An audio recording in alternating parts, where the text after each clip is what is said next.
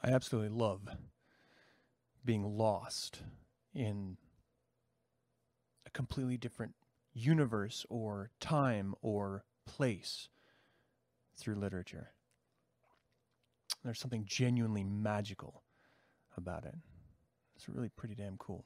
I found myself there this morning, um, dreary from the night before, just awash in a completely different world and loving every second of it.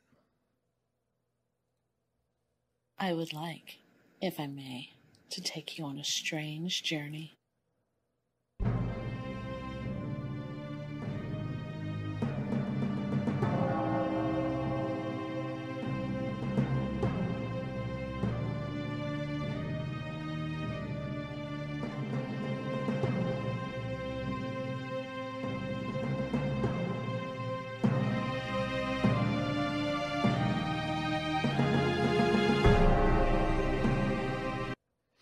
Welcome to 9 Cents. 9 Cents is a satanic perspective of our modern world.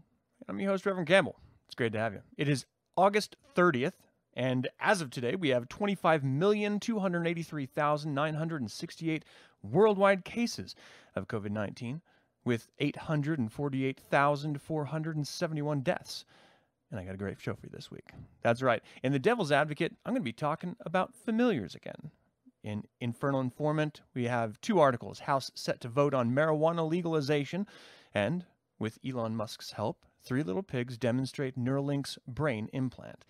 And then, of course, got a little bit of creature feature on the tail end of the show. I'm going to be talking about Ralph Angus McQuarrie, an amazing illustrator and artist. I just picked up I was gifted a collection of his, and I'm going to talk about it for a little bit. So I hope you're okay with it. And if you're not, you can leave. You don't have to be here. Thank you guys so much for joining in the live chat. Valeria, it's always great to see you. Joaquim, I'm glad we could do this early enough that you could tune in. It's good to see you. Zachary, thanks, man. Thanks for showing up. Thanks for joining.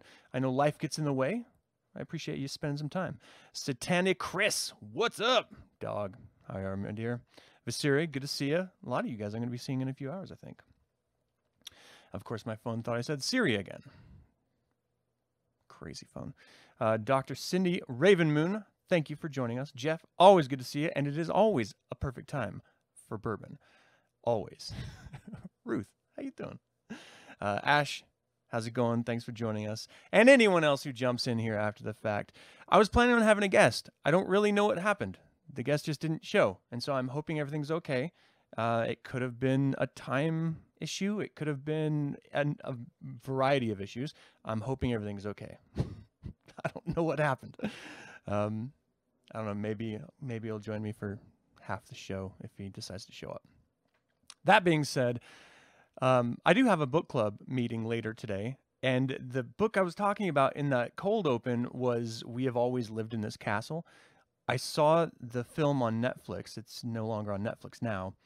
And I thought it was a strange, interesting little film, kind of quirky. The book is by Shirley Jackson, of course. House on Haunted Hill. Haunting on Hill House, I think is the the phrasing of the book. Anyway, she's a fantastic author. She was a fantastic author.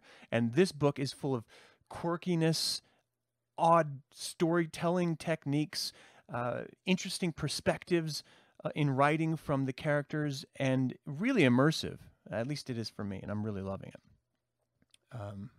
Oh, nice. Well, we're going to be talking about familiars. How you doing, Aaron? Thanks for joining. And so what I'm really looking forward to is how other people are getting involved in the book, or what they think. So if you haven't joined a book club yet and you're going to be joining for the first time today, welcome, and I hope you enjoyed as much as I do, and I can't wait to hear what you have to say. Of course, if any of you want to join the book club, just go to my website, look under groups, and you'll see the reading assignments and stuff there. All right, that's it. I don't really have a lot leading into the show, so let's dive in with our familiar talk in The Devil's Advocate.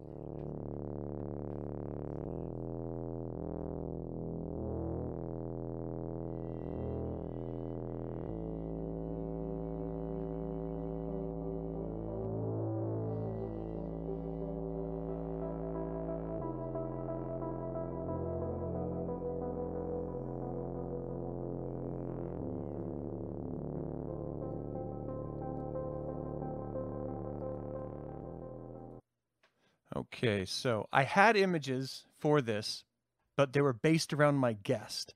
And since my guest isn't here, I don't really have images with just me or my pets. So I'm not going to have any image up here. I hope that's all right, everyone. But I do want to talk a little bit about familiars because there's a lot of different ways that one can approach this idea, this topic, right? Certainly from a witch historical context, fact or fiction, there is this idea of the familiar, which is a sort of accent, someone that helps bestow magical knowledge to you or contributes in some way to your own magical power or just enacts will, on your behalf or amplifies your own. And certainly for those of us who, one, love animals, and two, love the idea of witches and connect the idea of having pets and using them as familiars, I think traditionally, anecdotally, give a little bit more thought to the type of familiar that we want, right? What are the traits in this animal that we appreciate? Is it purely aesthetic? It's funny, a long time ago, I knew a guy who really loved the idea of just having this massive, vicious, sort of German Shepherd looking dog as his familiar. And the idea was it would be this powerful symbol of aggression but control at his side. What he didn't do was a little bit of background research on the actual breed that he was getting, and it turned out to be this massive, fluffy, goofy-looking dog, which is hilarious when you think about what he was intending versus what he actually ended up getting. There's a lot of lessons to be pulled out of a situation like that. But I think ultimately it did him more service than disservice to this image he was trying to project, because it forced him to accept the animal on the animal's terms rather than his expectation of what the animal would be. And then how this goofy creature plays off, this goofy looking creature, plays off this very self-important image that he projected as an individual. It softened him up around the edges. It made him a little bit more palatable to those who perhaps would not have been able to handle, being in his presence.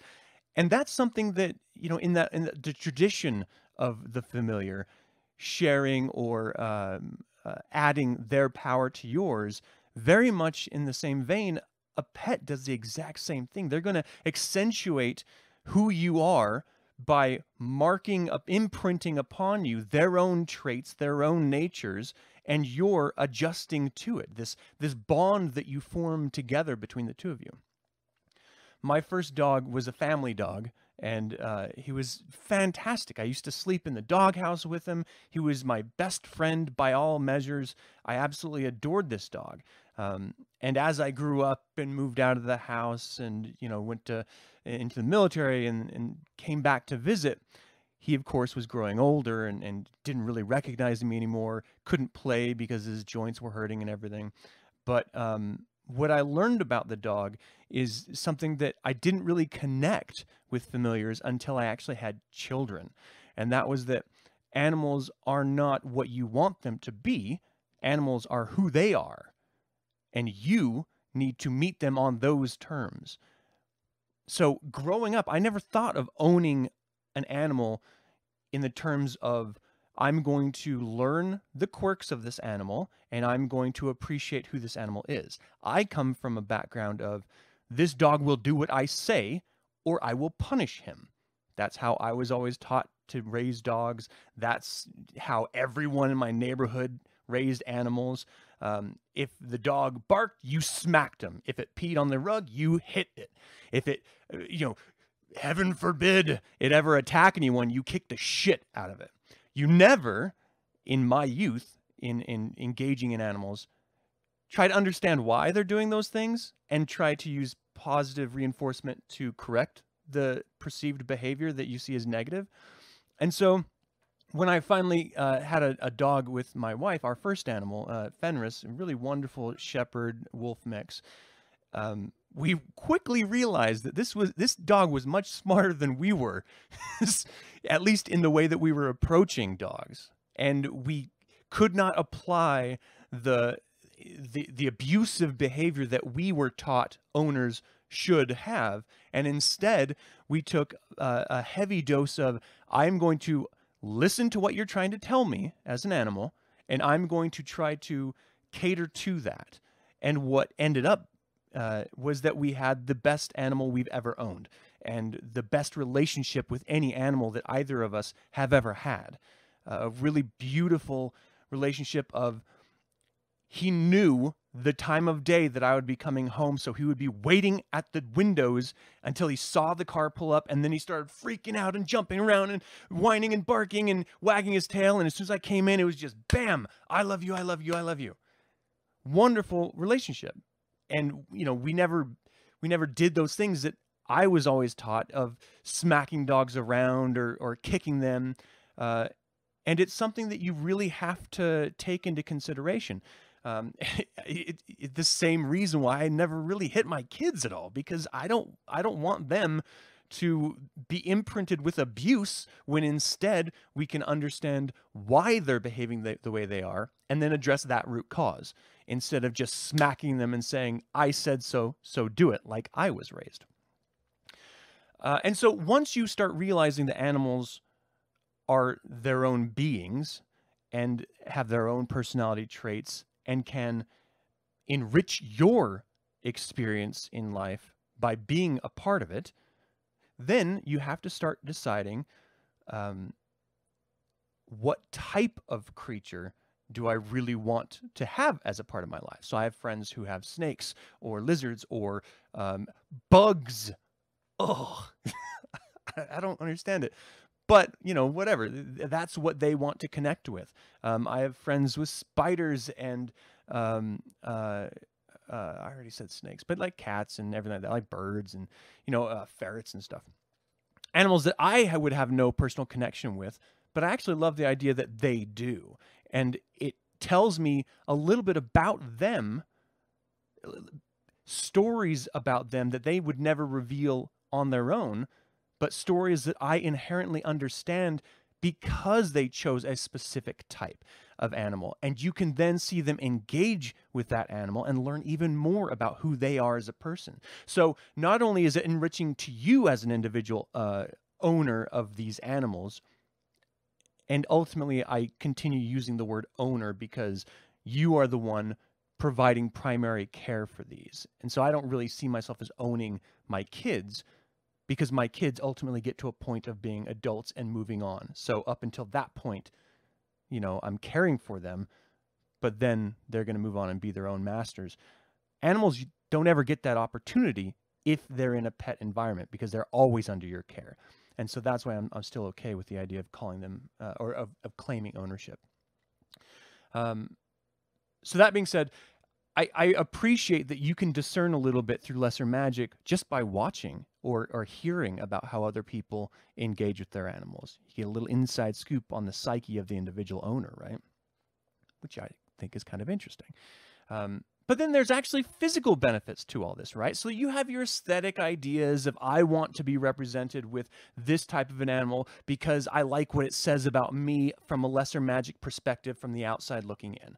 Then there's those who just want to rescue animals because they had some quirky connection with them, maybe when they went to the shelter, or it was a stray and they just ended up owning it, or they just wanted to take care of it because they felt some urge to care for something in that way.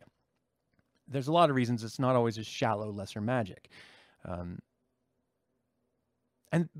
But regardless of how you come to own an animal, regardless of how you meet the animal on its own terms, there are actual real tangible benefits that you both are going to be sharing together. And one thing that I love about this is it forces you to step outside of yourself, right? So, and this, you know, it's going to vary per individual Satanist, but typically, I think one can say that we are very selfish beings.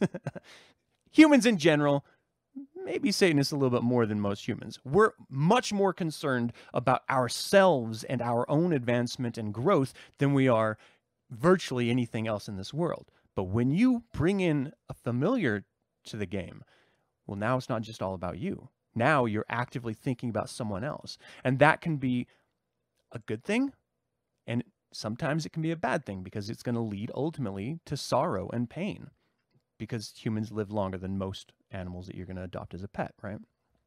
And that's something that you have to deal with, that it's part of life and it helps you grow having that experience, but it doesn't take the edge off it when you're experiencing that loss, right? Because you built up such a powerful bond between the two of you.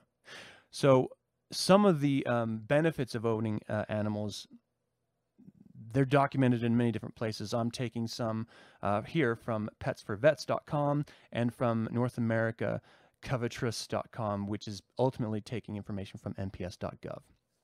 And it's really focused around benefits of companion animals. So individuals with strong and rewarding social connections are happier, with fewer health problems, and they actually live longer than those who don't have pets. I think that's interesting. If you want to celebrate your life knowing that this is the only one we have, then you need to take a long, hard look at how you can extend that life so that you can enjoy it in the greatest possible way. Part of that is finding connection and love, I think, in life, and you can do that with animals. Different type of love than with other humans. Put a point on that. Don't be a freak. You find the use of technology as a familiar to be quite practical. The car you drive, the phone you choose, the camera you walk around with, etc. Although tech can only amplify, not add energy. See, that's why I would say that I would never consider anything other than living creatures a true familiar, because they're, unless AI, really advances, there's the back and forth that is integral to that tactile sensation of holding or petting or grooming or caring or feeding, or playing games. Like, there's something genuine there that you don't get with your digital device, whether that's a vehicle or not. I don't want to miss this. Someone said, okay, so of course the cat jumps on the computer right after the familiar part begins. Timing is everything. I think Jeff said something about the animal choosing you. There's some mythology out there concerning familiars choosing their magicians rather than the other way around. You found that to be mostly true of pets as well. See, that's interesting, because if you are, I think it really depends on how you approach finding a familiar, right? If you're going to a shelter and you're open to just a connection between you and another animal, then I definitely think that interplay, at that first sight interplay, is going to play a large role in it. But if you came in your own type of mind, like, I want this type of an animal, if the shelter has it, I'm going to adopt it. If it doesn't, then I won't. I think it's a much more narrow opportunity, and it can lead to having negative experiences because you may not have a good connection with that animal, because you're choosing it based solely off of breed or solely off of aesthetics, which can be good, can be bad. But ultimately, I think it's an interesting idea and that's ultimately why most shelters are going to ask you to spend time with the animal. And if you have other dogs or other cats, to bring them in and have them engaged to see if it's a good fit or not. And in that way, I definitely think the animal plays a large role ultimately, because it's not just them on display and you pointing through a window saying, I want that one. It's them then choosing you. And I love that part of it. But again, if you're coming in from a breed or aesthetic standpoint, you're not even open to that initially. I don't see that there's anything inherently wrong with breeders as long as they're taking care of the animals. But that is ultimately something that people kind of shit on the idea of breeders, because they're breeding a product, which is the animal, but they see it as a product traditionally. I mean, there's good breeders out there, and they just want to offload that product to anyone who wants that type of a product. And so rather than seeing it as an individual creature, they're seeing it as a commodity that they're trying to offload. That's why you have so many animals in shelters or strays. That's part of the problem. So I would always make an earnest request for anyone thinking about finding a familiar to go to your local shelter. Go to the shelters around your area, drive a little bit, spend some time, think about the type of animal that you want to bring in. Because again, It's not an accessory.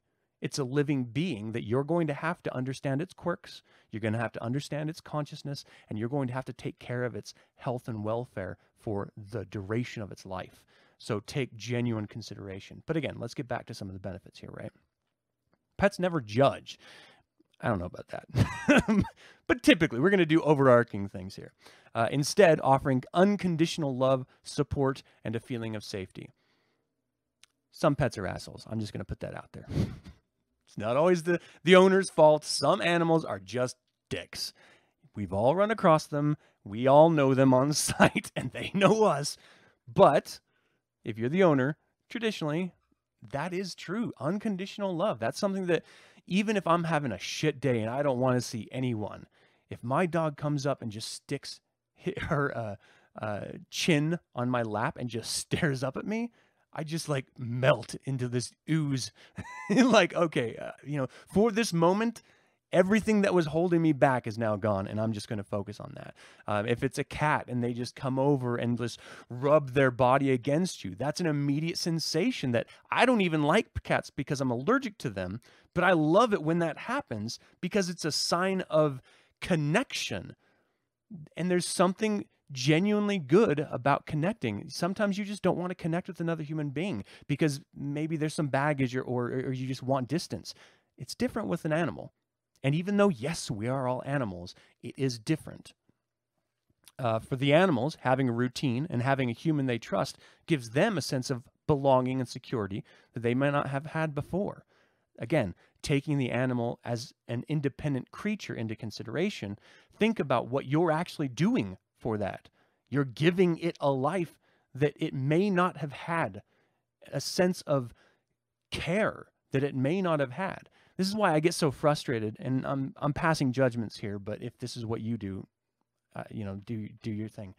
I don't like people who just lock up their animals outside and just leave them in a pen, right? I grew up, that's how my parents did it, and they did it because my mom didn't want pee or shit on the floor. She didn't want to take time to train the animal. For me, my animals all live in my house, sometimes even my chickens, because they break in. Not intentionally, but they do.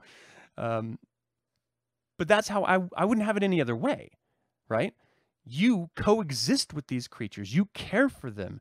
You take them to the doctor, the vet. You feed them every single day. They reward you with some other benefits I'm going to be getting into.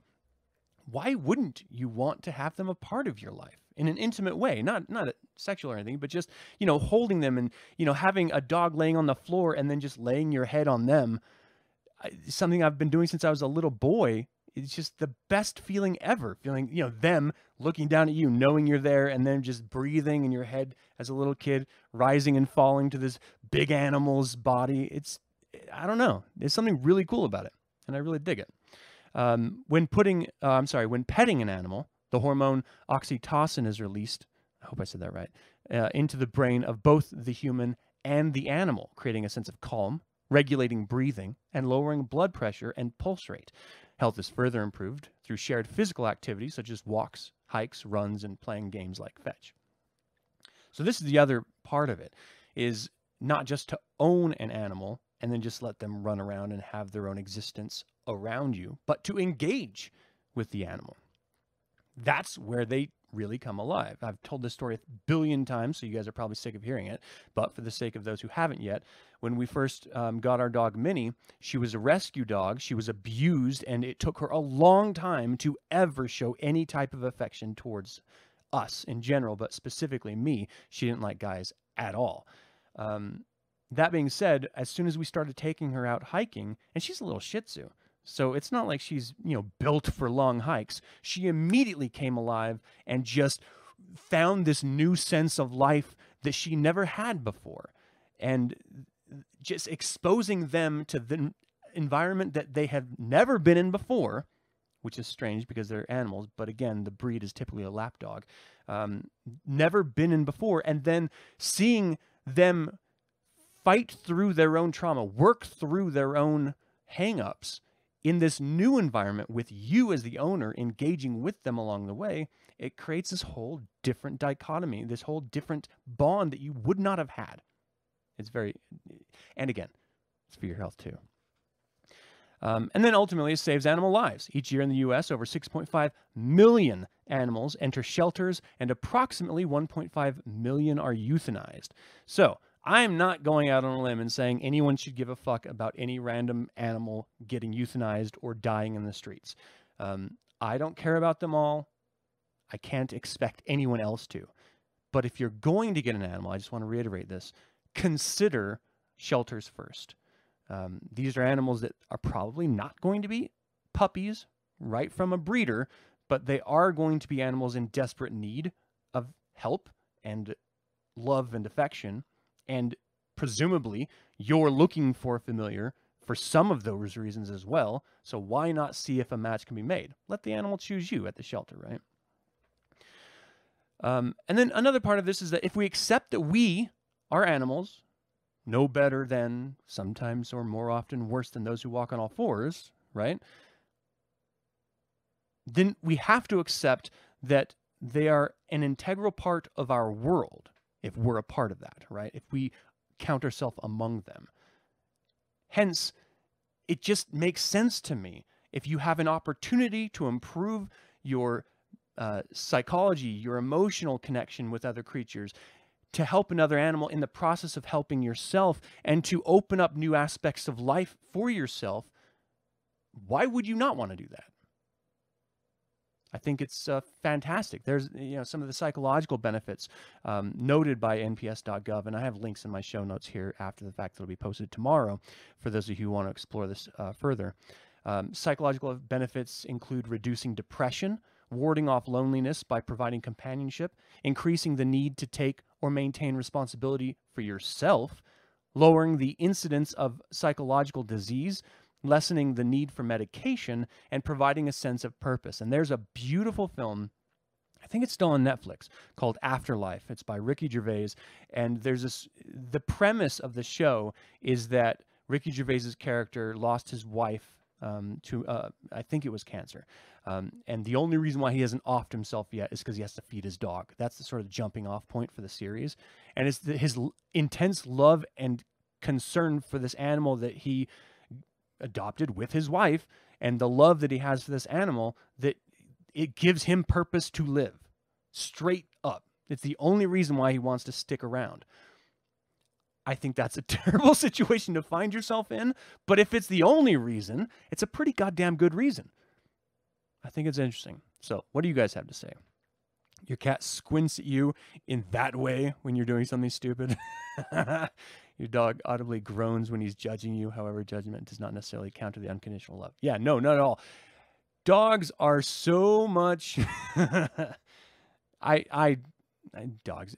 Animals are so much judgier if you actually have a relationship with them. If you're doing something out of, like, unusual to your regular routine, they don't have lesser magic filters.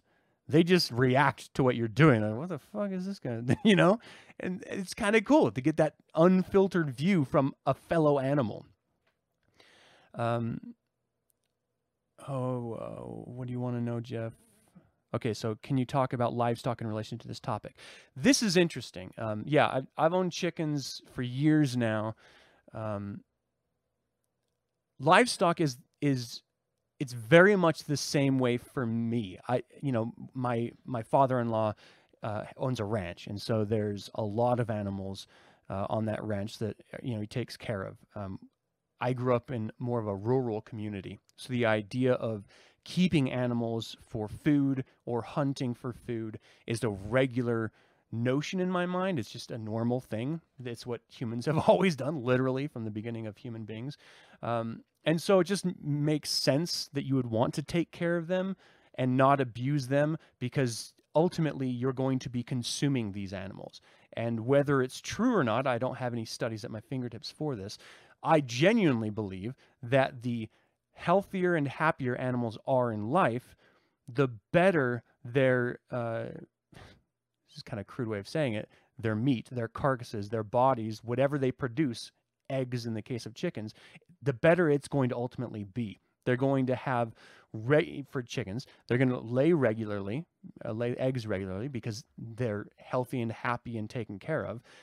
The eggs are going to be the maximum possible size for their breed. And it's a healthier way in my mind of taking care of animals. When you look at some ranchers that just have mass amounts of livestock, they're doing it because they want to turn a profit. That's their job, essentially. And so you have chickens in massive cages or massive pens that don't ever really get to move anywhere because they're fulfilling a corporate need, right? They have to produce X quantity in X amount of time in order to get paid. It's not the same thing in that context. And I think in the world we live in, here's the other thing. I don't think life is sacred, okay? And I want to make sure that's clear. So, though I love my pets, I have chosen to love them. I give a fuck about the dog next door. I wouldn't go out of my way to hurt the dog next door.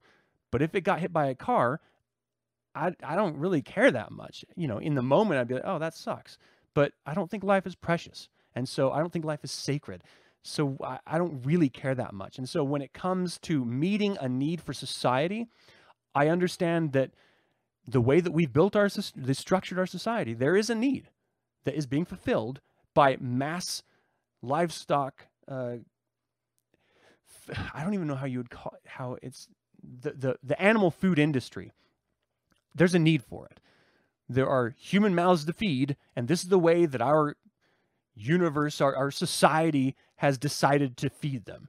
And so I'm not going to cast a good or bad dispersion on that because I'm a realist. That's the way it is. So we just have to deal with it or change it. Those are your two options.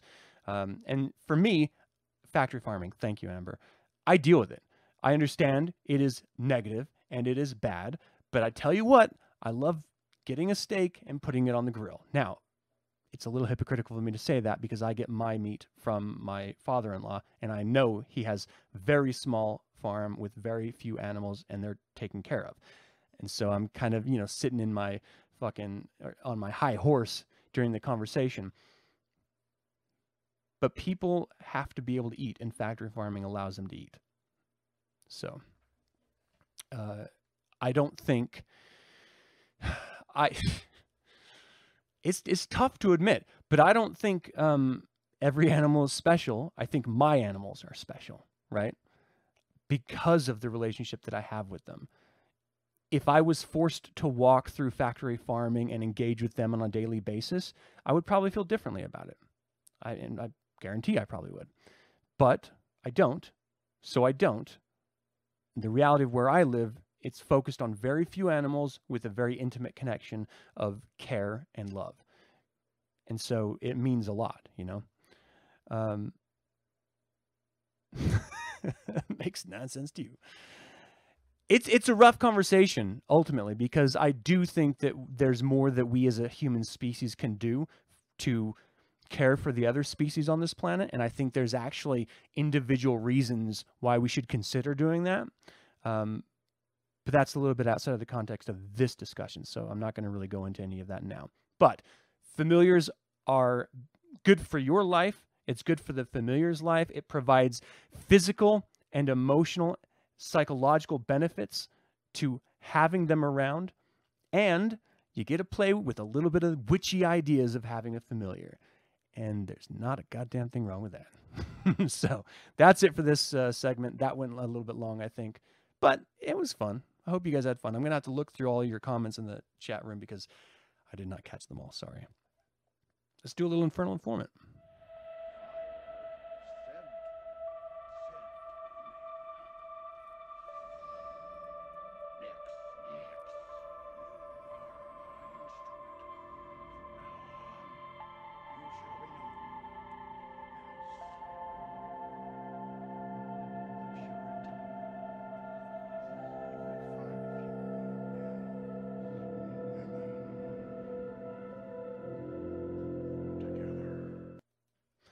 Okay, I've got an image for this one. So let me throw it up really quick. Okay, House set to vote on marijuana legalization. This is from Politico.com. The House will vote on legalizing marijuana next month. States will still have to vote to legalize the drug. Marijuana is already legal in 11 states. The MORE Act will remove cannabis from the Controlled Substances Act and erase some cannabis criminal records. Neither chamber of Congress has ever voted on removing marijuana from the Controlled Substances Act before. Quote, a floor vote on the bill would be the greatest federal cannabis reform accomplishment in over 50 years, says Randall Mayer of the Global Alliance for Cannabis Commerce. A little bit of background. Cannabis is currently a Schedule I drug under the Controlled Substances Act, which is signed into law in 1970. Drugs that are classified as Schedule I are defined as having a high potential for abuse and no medical benefit. If you know anything about marijuana, you know that it has massive amounts of medical benefit, and it's been prevented from being studied because it is classified as Schedule I. The bill, H.R. 3884, was introduced to House Judiciary Chair Jerry Nadler last fall and passed the House Judiciary Committee by a vote of 24-10 in November.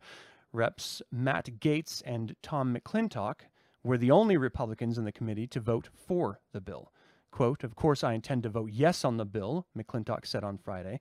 With respect to timing, I do find it ironic that the only small businesses the Democrats seem to be worried about is cannabis shops, but I would support the bill, whatever it is brought to a vote.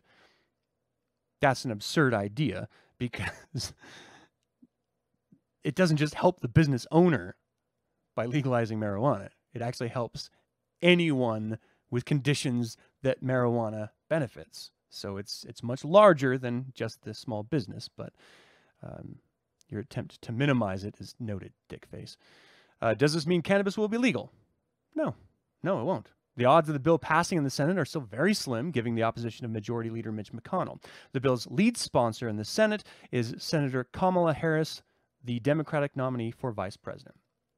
Okay, so my history with marijuana is that I was introduced to it when I was in high school, and I smoked it a lot then. I stopped because I was in the military and college and career, and then I started getting into it a little bit more recently, more edibles and stuff. And I find that it actually helps me cope with anxiety. It helps me sleep when I need to sleep. And I think it is a net positive for anyone in their life. That being said, the idea of the typical stoner, those are usually just kids. Grown-ups, professionals, adults, don't just abuse it to get high most cases. There's actually a reason medically for its use, which is why I think it is so important that it is legalized everywhere. Now, I do want to say really quick, because whenever a Satanist comes out and says anything about any drugs, there is always that knee-jerk reaction of anyone saying, well, that's not satanic, or that's against the Church of Satan. And I have to say, the Church of Satan has a very firm stance on supporting no illegal activity, including illegal drugs. Why would a business have any other stance? Why would any business support illegal activity? So, from the organization standpoint, illegal drugs are a big no-no, of course. But we are individual Satanists who live in different regions where it is legal in some regions, and in some regions it is not. So if you partake responsibly as an adult, that is your choice. It doesn't make you any less of a Satanist. It just makes you an individual, which is what Satanism is all about in the first place. So I want to say that. Anyone who abuses drugs, whether it's alcohol, a legal or illegal substance, well, of course there's a problem with that. You need to look inside and see why you're abusing it. But the individual drug itself, I don't think is a net negative. And I feel the same way about psychedelics. So if you're going to shit on me for weed, I got some more stuff you can pile onto it. I'm a big proponent of shrooms and LSD. Go places where it's not illegal and accept individual responsibility. That being said, what do you guys have to say? Such a weird hill to die on. If Republicans wanted to guarantee Trump's reelection, let him be the president who signed this bill into law. It won't, and they won't, and it's a bad strategy. Yeah, I mean, here's the thing. It just makes sense. It's a huge industry. to make money off of and to tax as a federal government. I mean, all of your corporate buddies would love it. All of the small businesses would love it. The citizens would love it. It makes perfect sense, which is why it doesn't make any sense that they wouldn't. Oh, black screen. I hope. Let me know if I'm having issues with my video, guys. Cured your insomnia. That's nice. Yeah, I don't like the social use of it either, because what do? Like, you just sit around and watch a movie? Like, I don't know. I'd rather, if I'm going to engage socially, I'd rather be engaged with that other person, you know, able to hold conversations and or go do something together. I wouldn't really want to just like lay on a couch catatonic. It doesn't sound fun to me. Oh yeah, nervous system disorder. That would help with pain, absolutely. And it would cut down on the opiate problem that we have right now in America. Anyway, psychedelics helped your depression. Yeah, psychedelics are a net benefit. I mean, LSD, that's why it was created, to help with depression and personality disorder and just mental hangups that people were having. And it was I believe it was a psychiatrist, scientist psychiatrist that started doing it. But anyway, that's a different conversation. So as far as this vote goes, I don't think they'll pass it. But it is something to be said that if you want it to pass, there is one party, more than one party, but one party in a position of authority to pass it that is able to do that, and one party that is actively opposing it. If you care about that, that may be a reason to choose one side over another. Again, that's only one small thing, so look at every other issue that you care about before just jumping on one issue bandwagon. Let's do this next article here, because I think this is going to be a fantastic conversation. If I can find my image. With Elon Musk's help, 3 little pigs demonstrate Neuralink's brain implant. With grudging assistance from a trio of pigs, Neuralink co-founder Elon Musk showed off the startup's state-of-the-art neuron-reading brain implant and announced that the system has received the Food and Drug Administration's preliminary blessing as an experimental medical device. Neuralink's team plans to place the implant in people's initially to see if those who have become paralyzed due to spinal cord injuries can regain motor functions through thought alone. Musk said the implant received a breakthrough device designation from the FDA last month. That doesn't yet clear the way for human clinical trials, but it does put Neuralink on the fast track for consultation with the FDA's experts during preparations for such trials. Neuralink has received more than $150 million in funding, with roughly 2/3 of that support coming from Musk himself. Musk has said the purpose of the demonstration with the 3 pigs was to recruit more applicants. The brain-computer interfaces have been the stuff of science fiction for decades, and in a sense, they already exist in the form of neuron-reading electrode grids. But Musk and his Neuralink team are aimed to create easily implantable wireless devices that, theoretically, could be used to give full sight to the blind and make it possible for people to communicate thoughts directly. Over the long term, Musk said the system could help people store and replay their memories, upload their minds, and download them back into robotic bodies, or merge their consciousness with AI agents. Quote, "This is obviously sounding increasingly like a Black Mirror episode," he said, but, well, I guess they're pretty good at predicting. The future is going to be weird. Neuralink's researchers aren't the only ones working on the next generation interfaces. This week, a venture called Synchron announced that its implanted brain-computer interface has also received the FDA's breakthrough device designation. Synchron's Stentrode device stimulates the nervous system from the interior of a blood vessel without the need for open brain surgery. It's already being implanted in patients with upper limb paralysis during trials conducted in Australia. Another venture, BrainGate, is developing a brain implant system that has been approved for investigational use in clinical trials. At Seattle's Center for Neurotechnology, which is headquartered at the University of Washington, with funding from the National Science Foundation, researchers are developing technologies aimed at giving rise to brain coprocessors.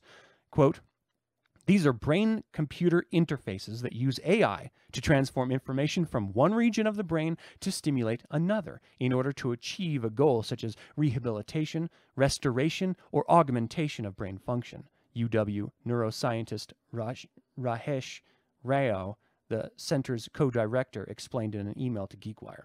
Musk, all of your senses, your sight, hearing, feeling, pain, these are all electrical signals sent by neurons to your brain, he said. And if you can correct these signals, you can solve everything from memory loss to hearing loss, blindness, paralysis, depression, insomnia, extreme pain, seizures, anxiety, addiction, strokes, brain damage. These can all be solved with an implanted Neuralink. The neurons are like wiring, and you kind of need an electric thing to solve an electric problem, he says. There's so much going through my head about this. I've always been someone who has not liked the idea of merging humans with technology. I think that is the inevitable progression of human beings, but I don't like the idea of it. And yet, we all have our devices, so we're already augmented. It's just whether or not it's in your skin or attached to it from the outside. And so from that aspect, I can't see this as being a negative, especially if it can actually help people who are in pain or unable to move because of an accident. I mean, how could that be seen as a negative? And so, yes, there's all these sort of dystopian future science fiction horror stories and warnings from scientists and science fiction authors about what could happen. And there's a reason that the saying is, the road to hell is paved with good intention or something like that. So who knows what could inevitably occur? And I don't know. When I started watching the hour-long presentation that they gave, I started the presentation saying, I will never have anything like that done to me, ever. And I ended it going, unless that happened to me, and then, yeah, I would want to try it. If I had irreversible nerve damage. Because ultimately, when I first heard about it, I started thinking, well, now they're going to just try to improve every seemingly negative defect of the human to create the perfect version of the human. And what the fuck is a perfect version of a human? All of our body chemistry varies slightly. Not one of us is the same. Sometimes those variations are realized in forms of physical defects, mental defects. And if those could be corrected, not to conform to some idea of a perfect being, but to be corrected in the best version of you, well, then I don't, as a Satanist, I can't really see that as negative, because that's what I'm doing every day anyway. I'm trying to improve on what I naturally am. Well, most people take pills anyway right now, so how is that different? Ooh, sorry, I just got some drop frame rates. I hope I'm back now. And so, it's easy to jump to the extreme, but I'm sure people were freaking out about pills when they were first brought onto the public scene, and you could eliminate the medication, right? You could actually live much better than you could with all of the side effects of medication that we have right now. It seems like a net positive to me in that light. What do you guys think? Reading a lot of information on... Oh, wait. Sorry, that was drugs. Let's see. Are you guys still talking about? If the Matrix becomes reality, you're the first to sign up. I mean, you can argue maybe we already are there. Blade Runner. Yeah, I mean, it is kind of the future. If you can cure your brain injury, sign you up. See, that's what I'm saying.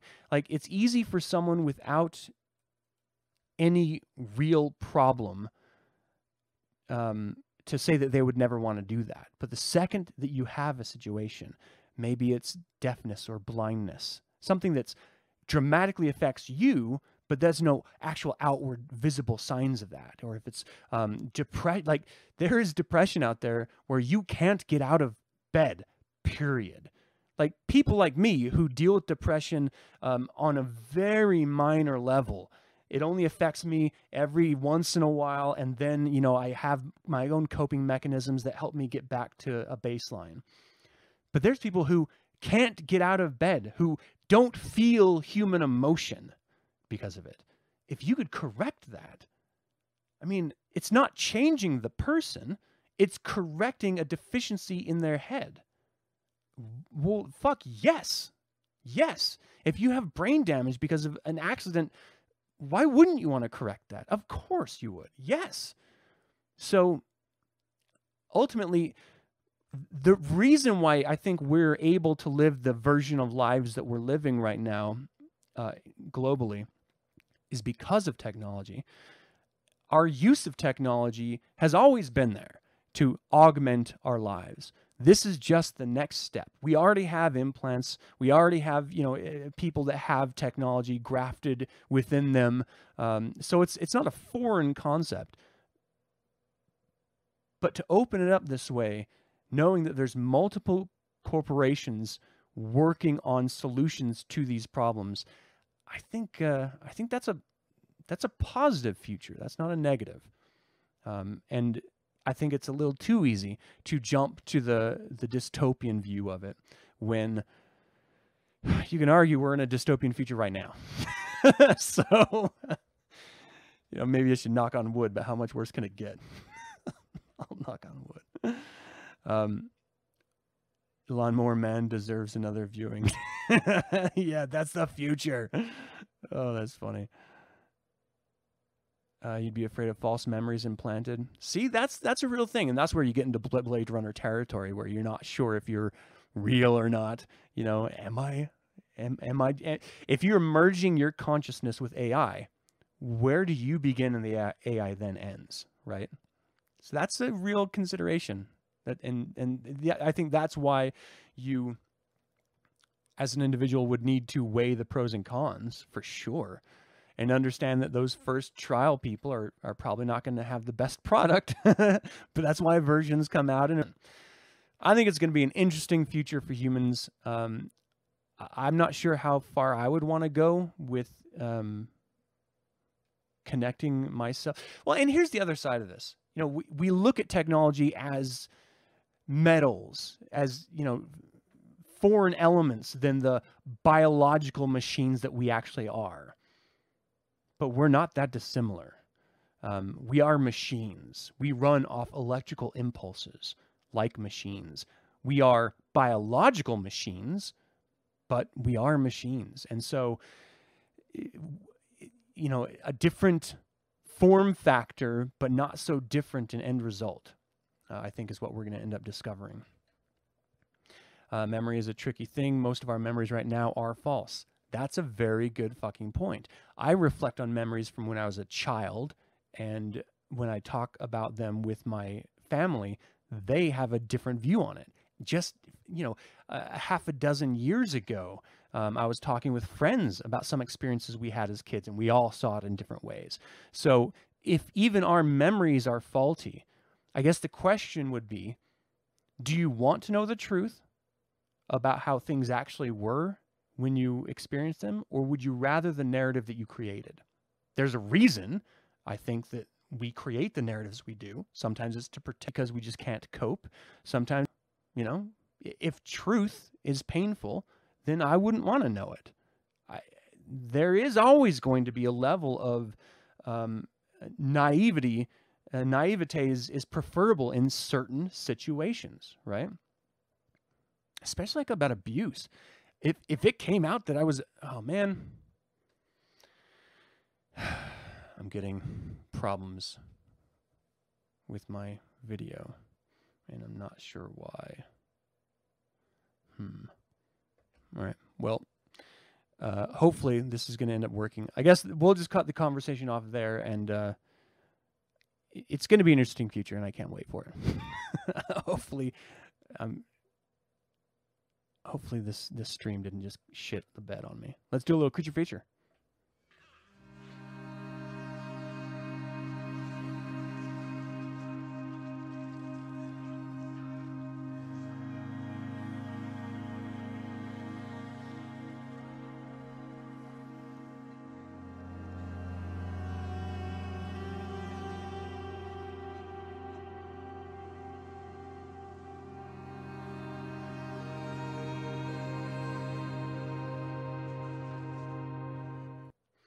All right, I'm throwing up a whole slideshow images for this one. This is where I am going to just geek out for a second. And if you don't want to be a part of this, I understand it. So thanks for joining. If you do, let's geek out a little bit. I want to celebrate a man named Ralph Angus McQuarrie. He was born June 13, 1929, and he died March 3rd, 2012. He is an American conceptual designer and illustrator. And this is something that I think is integral to any film, that you need someone to be able to create the vision for what you are attempting to create. And as a designer in the advertising industry, we use illustrators and actual artists less and less because of the prevalence of stock photography and the fact that clients just don't want to spend money on original artwork anymore. And so this is an industry that is sort of forced into the video game or the film world. And even then, I don't know how strong support they actually have, but it is some of the best, in my opinion, of human expression is being able to create out of your own imagination realistic visions from someone else's or your own mind.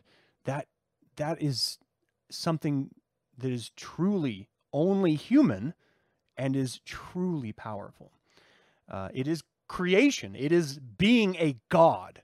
You are creating something out of nothing that hasn't existed before.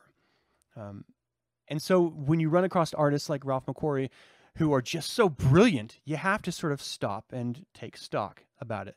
So I had a birthday a couple weeks back, and my wife bought me this collection of Ralph McQuarrie artwork from his work on Star Wars, the first film specifically.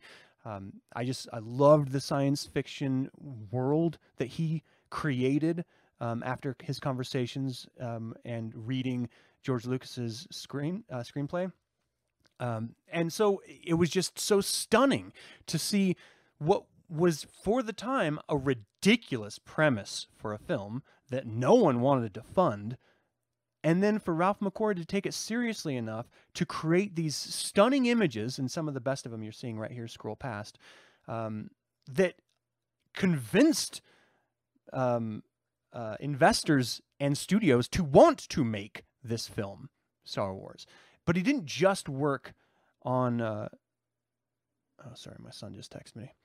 He didn't just want to work on he didn't just work on Star Wars. So there's some films and credits here that I was not aware of that I'm blown away. And of course, in retrospect, makes perfect fucking sense, just for his style. But he worked on, of course, Star Wars. He worked on Close Encounters of the Third Kind. He did that Mothership at the very end, which is a brilliant film if you haven't seen it in a while. I want to believe. I love the ideas of aliens visiting Earth, and that film was the most powerful for me as a young man growing up, with the idea of aliens and aliens visiting humans, you know. Here's another one, Battlestar Galactica. So there's a ship that he created for The Empire Strikes Back, the little snow skiffs. It's almost the exact same ship from Battlestar Galactica when I was a kid. So I would sit with my stepdad watching Battlestar Galactica television show as a kid, playing with my Star Wars toy because it looked exactly like the one on the screen. So of course he made both. Like it makes perfect sense. But I never understood why they would allow someone to copy it so closely. It's because he was the same damn artist. That's why. He was involved in the Star Wars Holiday Special. So we may want to skip that one. Of course, Empire Strikes Back. He also did Raiders of the Lost Ark. Yeah. That is an amazing film. Amazing. Amazing film. E.T., the Extraterrestrial, of course. You can see that he's just palling around with Spielberg and Lucas. He did, of course, he came back for Return of the Jedi. He actually left Return of the Jedi halfway through, feeling burnt out, like he couldn't keep going, and ultimately decided to come back because he didn't want another illustrator coming to finish something that he had really started, you know, from the original Star Wars. Cocoon, and he actually won an award for his visual art work in Cocoon. He did Star Trek IV, The Voyage Home. He did Batteries Not Included. I don't know if any of you guys know that little gem, but that was a great film when I was a kid. I loved it. He worked on, this one's going to touch a lot of you guys, Nightbreed. I didn't know that. he was a conceptual artist for Nightbreed. If you're a Clive Barker fan, that's pretty cool. And Back to the Future, the ride, he did a conceptual artist, though he was never credited for that. Again, these are some of the most memorable Star Wars artwork pieces he did. But I think it's interesting every once in a while to reflect on some of those people that had behind-the-scenes roles or lesser-known roles in some of the films or novels, or even, you know, extended out to video games, that we influenced us so much about how we perceive the world, how, you know, the stories that we just connect with because of the time or the story or the characters or whatever, or the artwork. And he's one of those. You know, one of my great memories about this show is talking to artists specifically. So whether it's a sculptor or a traditional artist or a writer, those are the people that I really want to just hold up on a pedestal, because that's, for me, the greatest part of being a human is in creation, is in imagining, is in creating something that did not exist before. And so I love that human expression, and I love to celebrate it. So thank you, Ralph McQuarrie, for doing everything that you have, and you are missed because you're fucking brilliant. All right, what do you guys have to say about this? My video quality is low. Okay. Yeah, I don't know what to say about that. Sorry, guys. Digital art is great, but he was doing all of this with hand painting. So it was pretty awesome. Visual arts is something that you're just not programmed for, which leads to an appreciation for the talent and discipline it takes to create something truly magnificent. Yeah. Jeff, what, you mean the greatest movie in the whole franchise? That's funny. All right. Well, that's it for the show, everyone. Thank you guys so much for tuning in. I'm like sweating here out under these damn lights. I hope you appreciated it. And, you know, let me know if you like what I'm doing by subscribing to the YouTube channel, signing up to the email list if you want to find out what we're going to be doing and talking about and who I'm going to be doing it with. And I guess that's it. Oh, if you get this in a podcast form after the fact, do me a solid and give me a rating or review. It lets other people know that the show's worthwhile. And that's really it. Thank you guys so much for tuning in. And until next week, hail Satan.